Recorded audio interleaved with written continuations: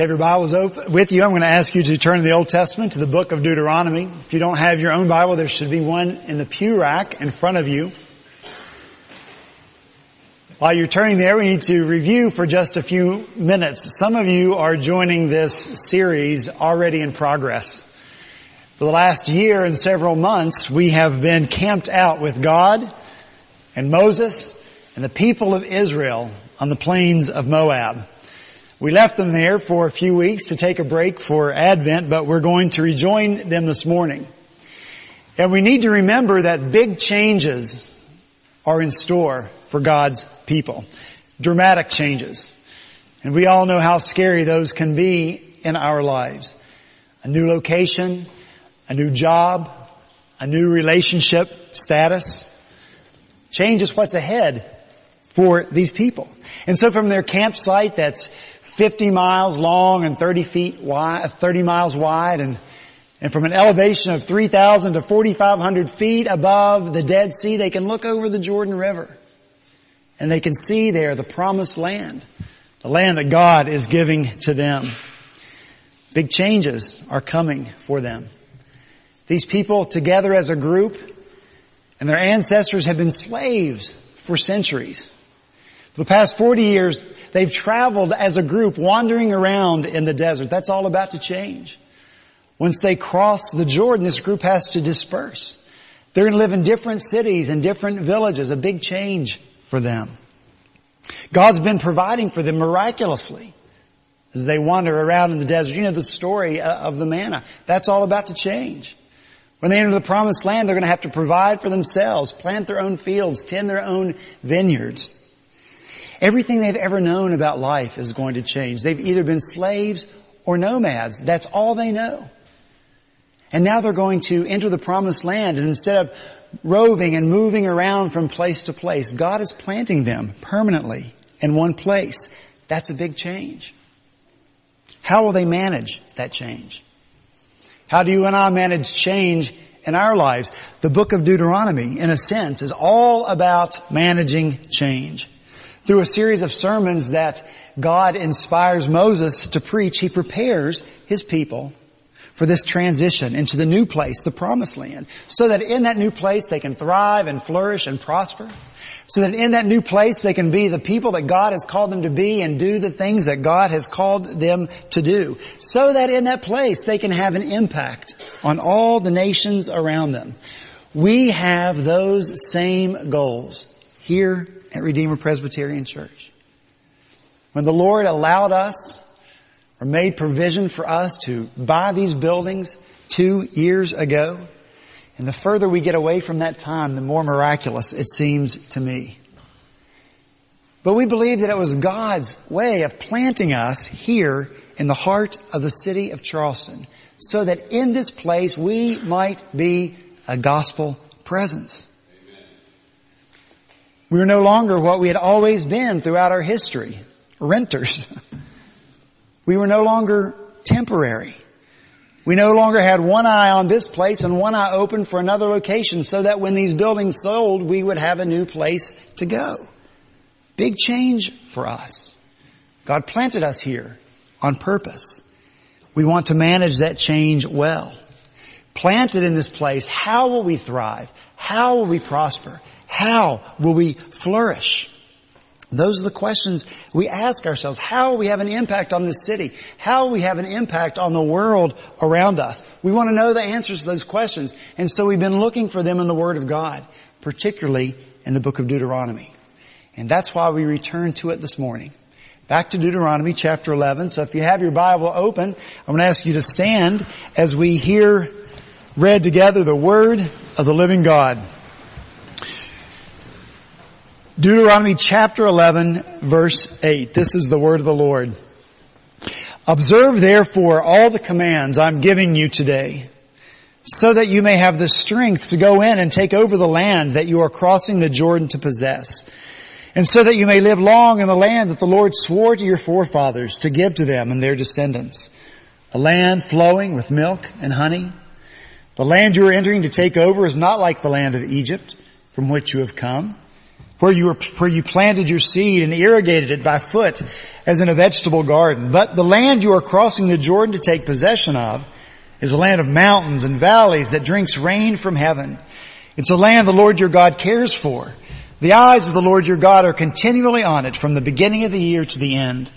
So, if you faithfully obey the commands I'm giving you today, to love the Lord your God, and to serve Him with all your heart and with all your soul, then I will send rain on your land in its season, both autumn and spring rains, so that you may gather in your grain, new wine and oil. I will provide grass in the fields for your cattle, and you will eat and be satisfied. Be careful, or you'll be enticed to turn away and worship other gods and bow down to them. Then the Lord's anger will burn against you, and He'll shut the heavens so that it will not rain, and the ground will yield no produce, and you will soon perish from the good land the Lord is giving you. Fix these words of mine in your hearts and minds. Tie them as symbols on your hands and bind them on your foreheads. Teach them to your children, talking about them when you sit at home and when you walk along the road, when you lie down and when you get up. Write them on the doorframes of your houses and on your gates, so that your days and the days of your children may be many in the land the Lord swore to give your forefathers, as many as the days that the heavens are above the earth. Let's pray together. Heavenly Father, we pray now, as we pray week after week, that you would fulfill your promise to add your blessing, to pour out your blessing on this reading and hearing of your word. Lord, your word is bread to us, it's the bread of life. And so I pray now that your Spirit would feed us, nurture our souls, grow us up through the truth of your word. For we pray these things in Jesus' name. Amen. Thank you. Be seated.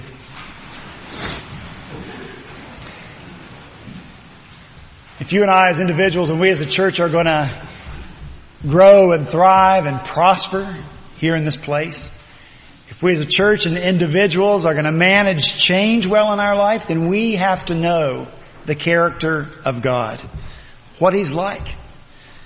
And most importantly, we have to know that God is for us.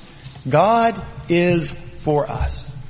We've got to know that up here and believe it right here. That's the character of God. He is for us. Look with me in verse 8. Observe therefore all the commands I'm giving you today. Observe therefore all the commands I'm giving you today. The word therefore is therefore the purpose of giving God's people a reason why they should obey. And it refers back to the 7 verses that come before us.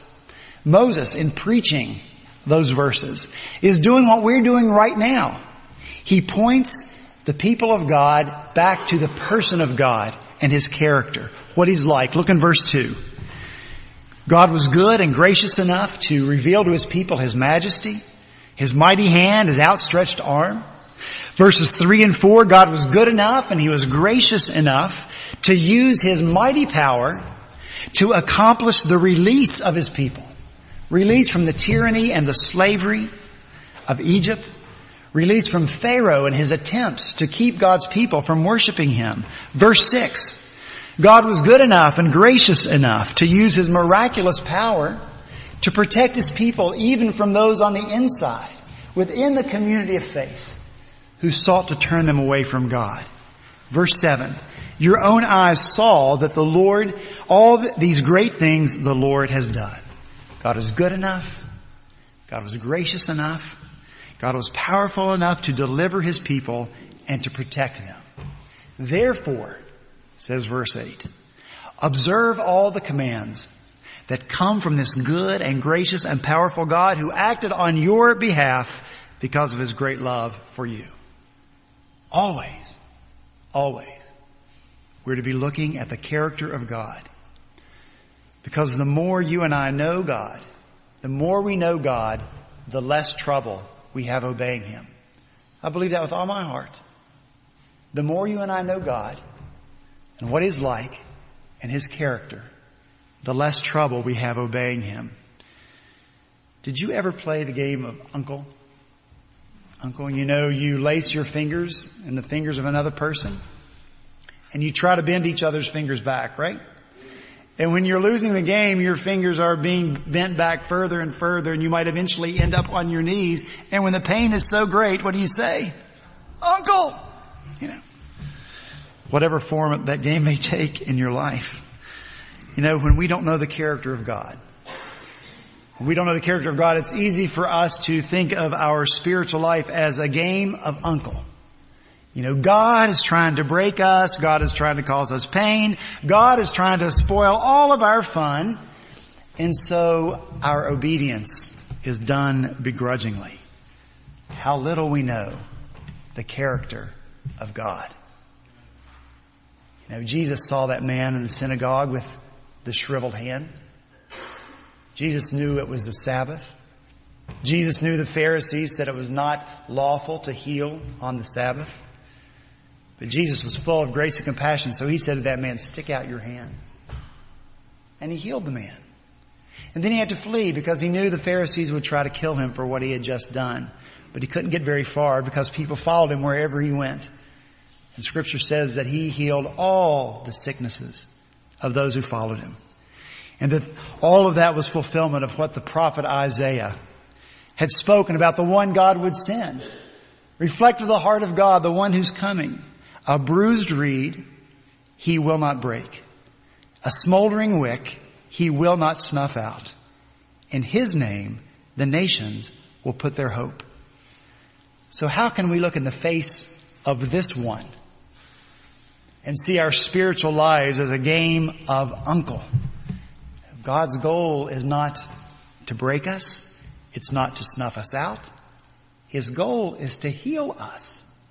His goal is to give us hope. His goal is to see his people flourish. And that smoldering wick would flame into a bright light. The avenue toward that hope and toward that healing is through obedience. And so when we're looking at the character of God, we understand that what he requires of us is good for us.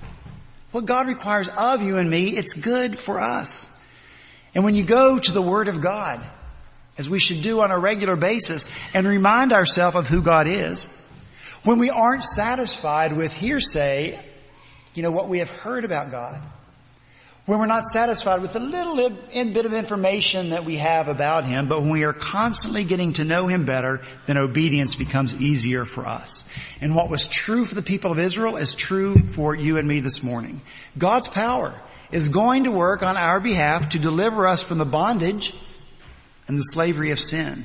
God's power is going to work on our behalf to protect us from the enemy, any enemy within or without that seeks to pull us away from God.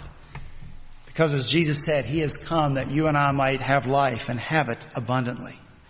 God is on our side. God wants us to win. And that's the part of his character I want us to see so clearly in these verses. When you were in school, did you ever have a teacher that you knew was not for you? That was always trying to trick you or trap you, usually on a test. Did anybody have a teacher like that? Come on! Maybe I had them all. I remember one occasion when our entire class did very poorly on a test. The overachievers in the class, we decided that, this test was completely unfair. The teacher had tested on information that we didn't know. And so what did we do? We searched our textbook. We searched our class notes, and we couldn't find that information anywhere. And so armed with this discovery, we went to this hard-nosed teacher. And we said, we can't find this information from this test anywhere. Teacher's response, without looking up, look at the footnote at the bottom of page whatever, 197, 200, 202. So we did. And in several obscure places, in tiny little footnotes at the bottom of the page, there was the information. So we knew that there would be no retesting. We knew there would be no grade change. We knew that the teacher whose goal in life was to destroy our GPAs had won again. And his message to us was this: I don't want you to get it. I don't want you to understand. I want you to fail. I'm not going to explain the information. I'm not even going to tell you where the information is because I hope you miss it. God doesn't go to the footnotes at the bottom of the page. He doesn't seek to trick us. If Deuteronomy 11 says anything else, if God speaks through it, he shouts in this chapter, I want you to get it. I want you to understand. I want you to succeed. So look how much he wants us to get it. Verse 1. Love the Lord your God and keep his requirements, his decrees, his laws, and his commands always. Verse 8. Observe therefore all the commands I'm giving you today. Verse 11. Faithfully obey the commands I'm giving you today. Verse 18. Fix these words of mine in your hearts and minds. Tie them as symbols on your hands. Bind them on your foreheads. Verse 19. Teach them to your children. Verse 20. Write them on the doorframes of your houses and on your gates. Verse 22. Carefully observe all these commands I'm giving you to follow. To love the Lord your God. To walk in obedience to him. Verse 32. Be sure that you obey all the decrees and laws I'm setting before you today. Okay? Observe, obey, fix, tie, bind, teach, write, keep, follow. Observe, obey, fix, tie, bind, teach, write, keep, follow. Clearly, God wants us to get his message. Clearly, God wants his people to understand how important obedience is. It's the way to thrive and flourish wherever we are. Obedience to the Word of God is the way to manage change whenever those changes come up in our lives, even unexpectedly. Deuteronomy is God's way to make sure we RIP, rest in peace. Deuteronomy 11 is God's way to make sure that you and I rest in peace. Educators talk about 3 acts that help memory and facilitate learning. Repetition, R, imagery, I, patterns, peace. What are they? Pattern, P, patterns. You got it? So repetition, imagery, and patterns. See, we've discovered what God already knows about us. Psalm 103 says that he knows how we are formed. God knows our frames, and he knows what we need. And so God employs these 3 actions that he knows we need so that we get it. Repetition. We already looked at that. The repetition in all these verses, observe, obey, fix, tie, teach. We saw it over and over again. In her book, The Source for Learning and Memory Strategies, educational therapist and author Regina G. Richards writes, repetition and rehearsal of information enhance a process called consolidation. The process by which memories are moved from temporary storage to a more permanent storage in the cortex of the brain. Repetition moves that from temporary to permanent. We discovered what God already knew. Repetition is important, and so God repeats himself over and over again, not to bore us, but because he knows we need the repetition. It's the only way for us to get it. Now, evangelical Christians don't like repetition. Really, we don't. Oh, give me something new. Teach me something, some deep truth. Conference. We're always looking for something new. When in reality, God is kind of repeating the same things over and over to us so that we get it. Here's another quote. This is from Thomas Smith. In 1885, he wrote a guide called Successful Advertising. 1885, and they're still quoting him today. The first time people look at any given ad, they don't even notice it. The second time, they don't even see it. The second time, they don't notice it. The third time, they're aware it's there. The fourth time, they have a fleeting sense that they've seen it somewhere before. The fifth time, they actually read the ad. The sixth time, they thumb their nose at it. The seventh time, they start to get a little irritated with it, like you're doing with me right now. The eighth time, they start to think, here's that confounded ad again. The ninth time, they start to wonder if they're missing out on something. The 10th time, they ask their friends and neighbors if they've ever tried the product. The 11th time, they wonder how the company is paying for all these ads. The 12th time, they start to think that it must be a good product. The 13th time, they start to feel the product has value. The 14th time, they start to remember wanting a product exactly like this for a long time. The 15th time, they start to yearn for it, but they can't afford to buy it. The 16th time they accept the fact that they will buy it sometime in the future. The 17th time they make a note to buy the product. The 18th time they curse their poverty for not allowing them to buy this terrific product. The 19th time they count their money very carefully, and the 20th time a prospect sees the ad, they buy what is offering. 20 times. The advertising world knows that. We need repetition. So God repeats himself because he is so good, he's so gracious, and he wants us to get it. We've got to have the information repeated over and over if we're going to own it, so God repeats himself. Take your Bible. Do you have it in your hand? Let me see it. Turn to Psalm 119. Everybody, turn to Psalm 119. See, you have Psalm 119 open?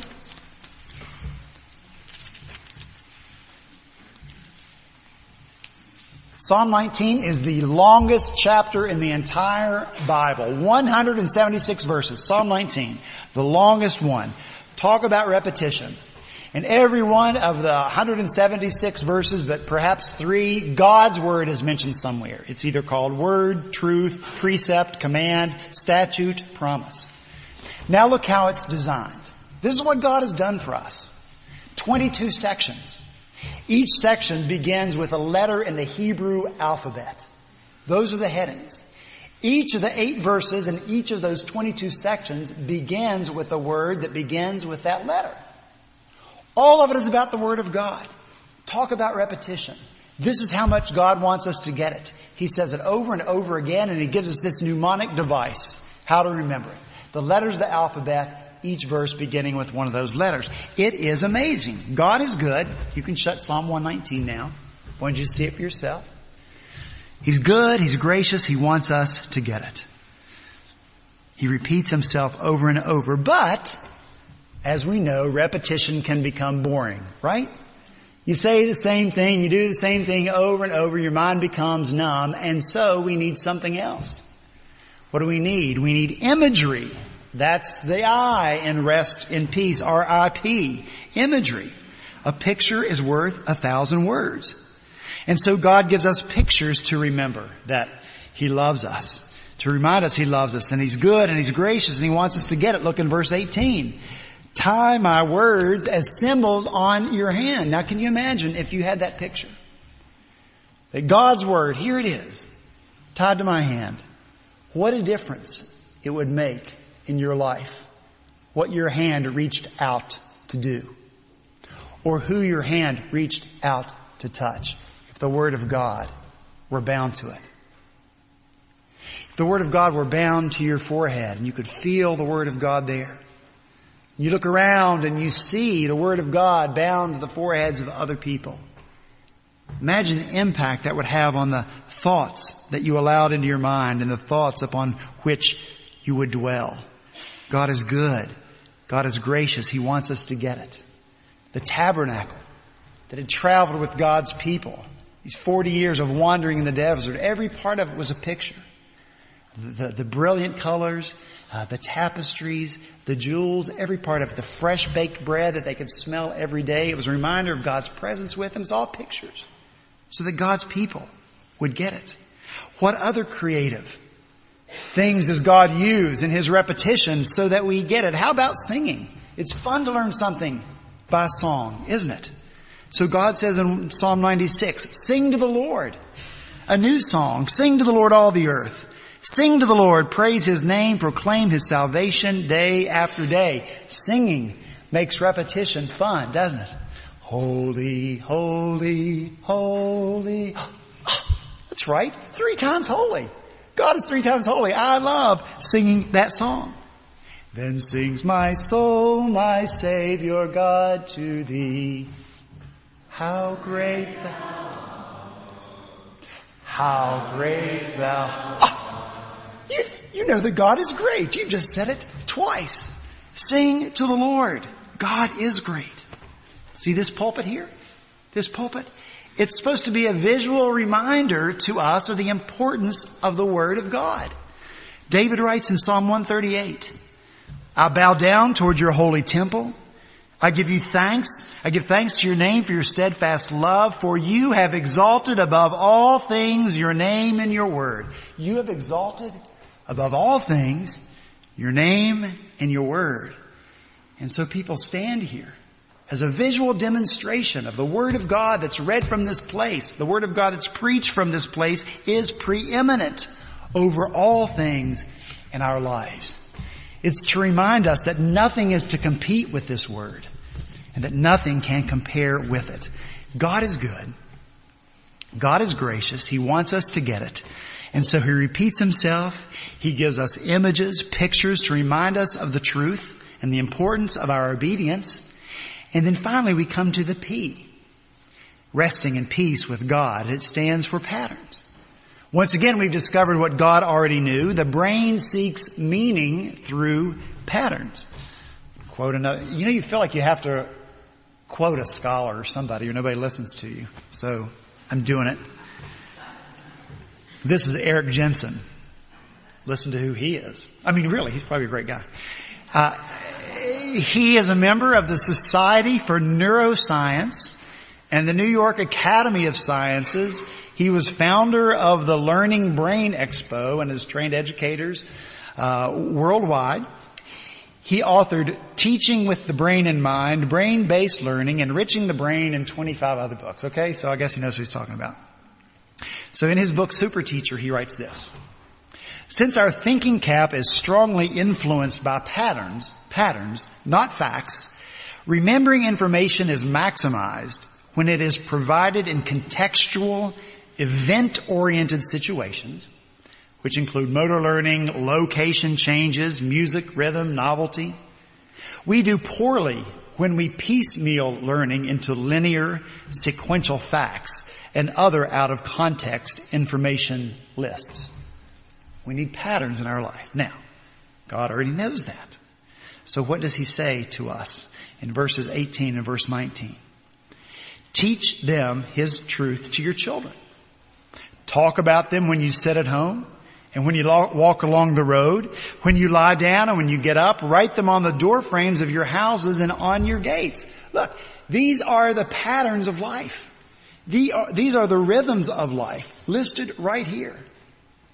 And God is saying that He should be present. His Word should be present and central to every pattern in your life, every rhythm of your life. When you get up in the morning, the Word of God.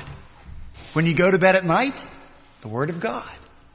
You're sitting at home, hanging out with your family, the Word of God. As you walk along the way, you come here, you go there, coming and going, the Word of God. The Word of God's to be written on the doorframe of your house and on your gates, which you pass through whenever you're going somewhere and you return through that same door. Are you going to a party? You pass through the Word of God on your way to that party. You pass through the Word of God written on your door when you return from that party. Because the Word of God is to have an impact on that rhythm of your life. Your party life, your social life, your recreational life. Maybe you're going to a funeral. You pass through your door on the way to the funeral. You return through the door on the way back from the funeral, because the Word of God is to have an impact on our emotional lives. The joys, the sorrows, the grief, the suffering. You going to work? That routine, sometimes mundane thing that we do day in and day out. You pass through the Word of God. As you leave your house, you come back through that door when you return. The Word of God is to have an impact on that routine pattern or rhythm to our lives. Whatever the pattern is, whatever the rhythm is, it's clear that God wants you to go through it with His Word. It's convicting, isn't it? When you rise, when you sit, go to bed, we walk on our door frames, on our gate frames. It's clear from these verses that God wants His Word to have a primary place in the lives of His people. And so we have to stop this morning and ask the question of ourselves. What place does God's Word have in your life? And obedience to it. On a scale of 1 to 10.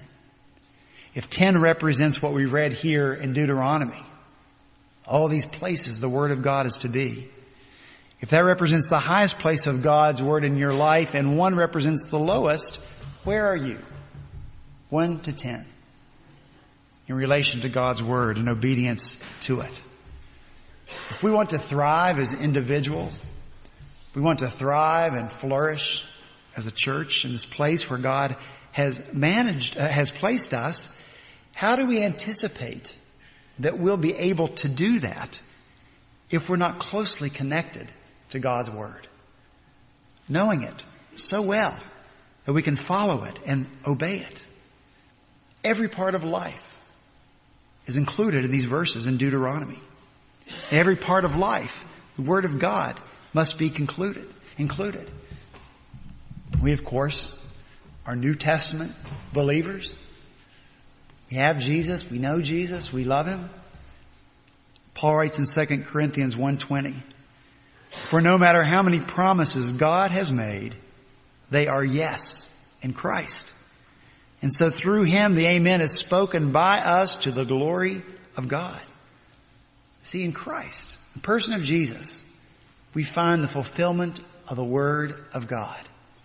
The Word of God, Scripture, finds its fullest meaning when we see it through the person of Christ.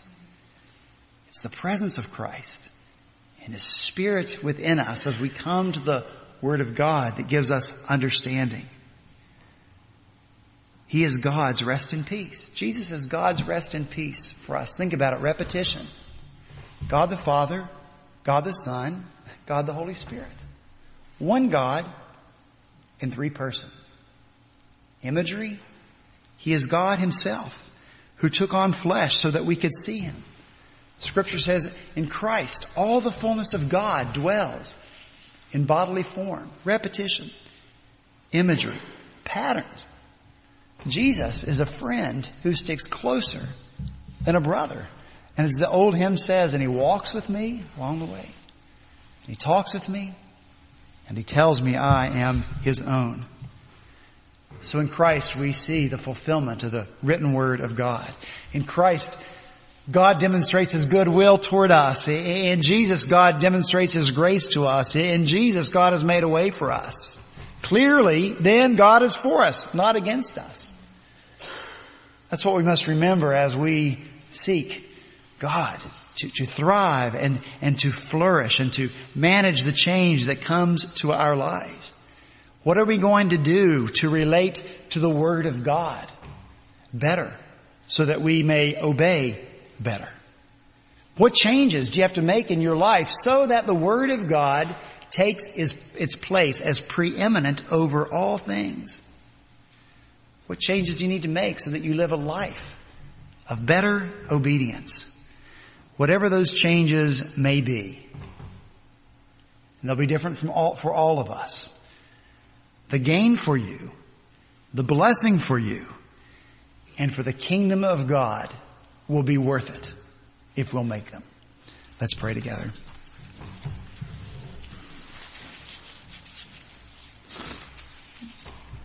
Father in heaven, we thank You as we come away from these verses in Deuteronomy that it's so clear as we read them how much You love us, how much You're for us, how much You want us to understand who You are, how much You want us to thrive and flourish. And that's why You bother to repeat Yourself, to tell us over and over again, this is the way. This is the way. This is the truth. Walk in it. Where the thing that we want for our lives, the thing that we want for our churches is found here. You tell us how it is we can thrive, how it is we can flourish, how it is we can prosper spiritually. It's through Your Word and obedience to it. Lord, it's so clear from these verses that there's no part of our lives in which Your Word should not take a central place. Lord, we categorize it. Sunday morning, community group, perhaps. But the other patterns of our lives, the other rhythms of our lives, Lord, there's often not much place for Your truth and Your Word in those places because in some way we feel like it hampers or hinders. In some way we think, oh Lord, you wouldn't understand this part of my life. What a lie we believed, Lord, if we ever think that's the truth. In all areas of our life, in every pattern, in every rhythm, you belong there. Your word belongs there as first, supreme, preeminent over all things. And so now, Lord, what we need to do, what I need to do, and everyone here needs to do, we have to examine our hearts, examine our lives, examine our behavior. Where are we putting your word? And Lord, if it's not in the place that you have described for us to put it, I pray that your Spirit would give us boldness and conviction to make those changes.